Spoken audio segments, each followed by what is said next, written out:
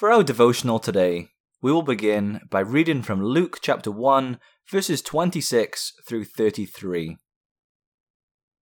And in the 6th month, the angel Gabriel was sent from God unto a city of Galilee named Nazareth, to a virgin espoused to a man whose name was Joseph of the house of David, and the virgin's name was Mary. And the angel came in unto her and said, Hail, thou that art highly favoured, the Lord is with thee. Blessed art thou among women. And when she saw him, she was troubled at his saying, and cast in her mind what manner of salutation this should be. And the angel said unto her, Fear not, Mary, for thou hast found favour with God. And behold, thou shalt conceive in thy womb, and bring forth a son, and thou shalt call his name Jesus. He shall be great, and shall be called the Son of the Highest. And the Lord God shall give unto him the throne of his father David. And he shall reign over the house of Jacob forever, and of his kingdom there shall be no end. For hundreds of years, Israel waited for the Son of David who would redeem them. Then one day, to a virgin girl, the angel Gabriel came with the good news that Christ would be her son. Every faithful woman in the line of Judah had this hope. Gabriel states that Jesus' father was David, and he would rule on David's throne. What joy is here not only for Mary, but for the church of all ages. David's son is coming. That should be our joy today, as we are thankful for Christ's coming and dying on the cross. We need to embrace Christ as the royal sufferer, because through him comes salvation. The Psalm Choir will close for us today by singing from Psalter number 266. For our devotional today, we'll begin by reading from Ecclesiastes chapter 12, verses 8 through 15. Vanity of vanities, saith the preacher, all is vanity. And moreover, because the preacher was wise, he still taught the people knowledge. Yea, he gave good heed, and sought out and set in order many proverbs. The preacher sought to find out acceptable words, and that which was written was upright, even words of truth. The words of the wise are as goads, and as nails fastened by the masters of assemblies, which are given from one shepherd. And further, by these, my son, be admonished. Of making many books there is no end, and much study is a weariness of the flesh. Let us hear the conclusion of the whole matter. Fear God, and keep his commandments, for this is the whole duty of man. For God shall bring every work into judgment, with every secret thing, whether it be good or whether it be evil. Solomon, the wisest man ever to have lived, concludes this book with words which are well applied to our schooling. Verse 12 is one which students sometimes appeal to in order to find relief from their schoolwork.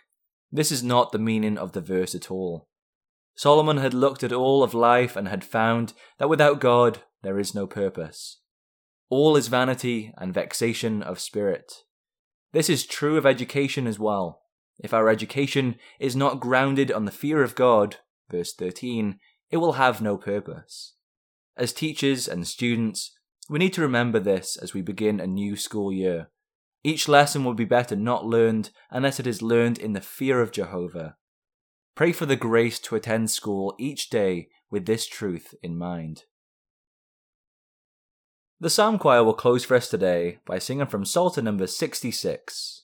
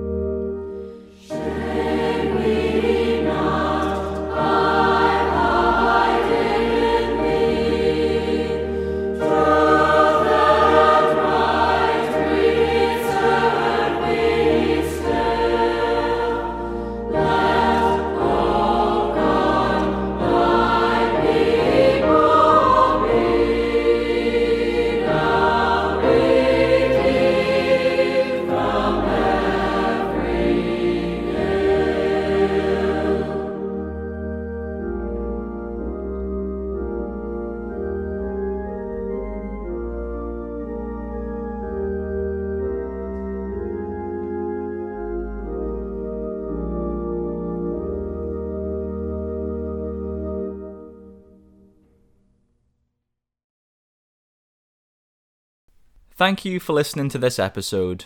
We encourage you to visit our church, Hope Protestant Reformed Church in Walker, Michigan. Our services are at 9:30 a.m.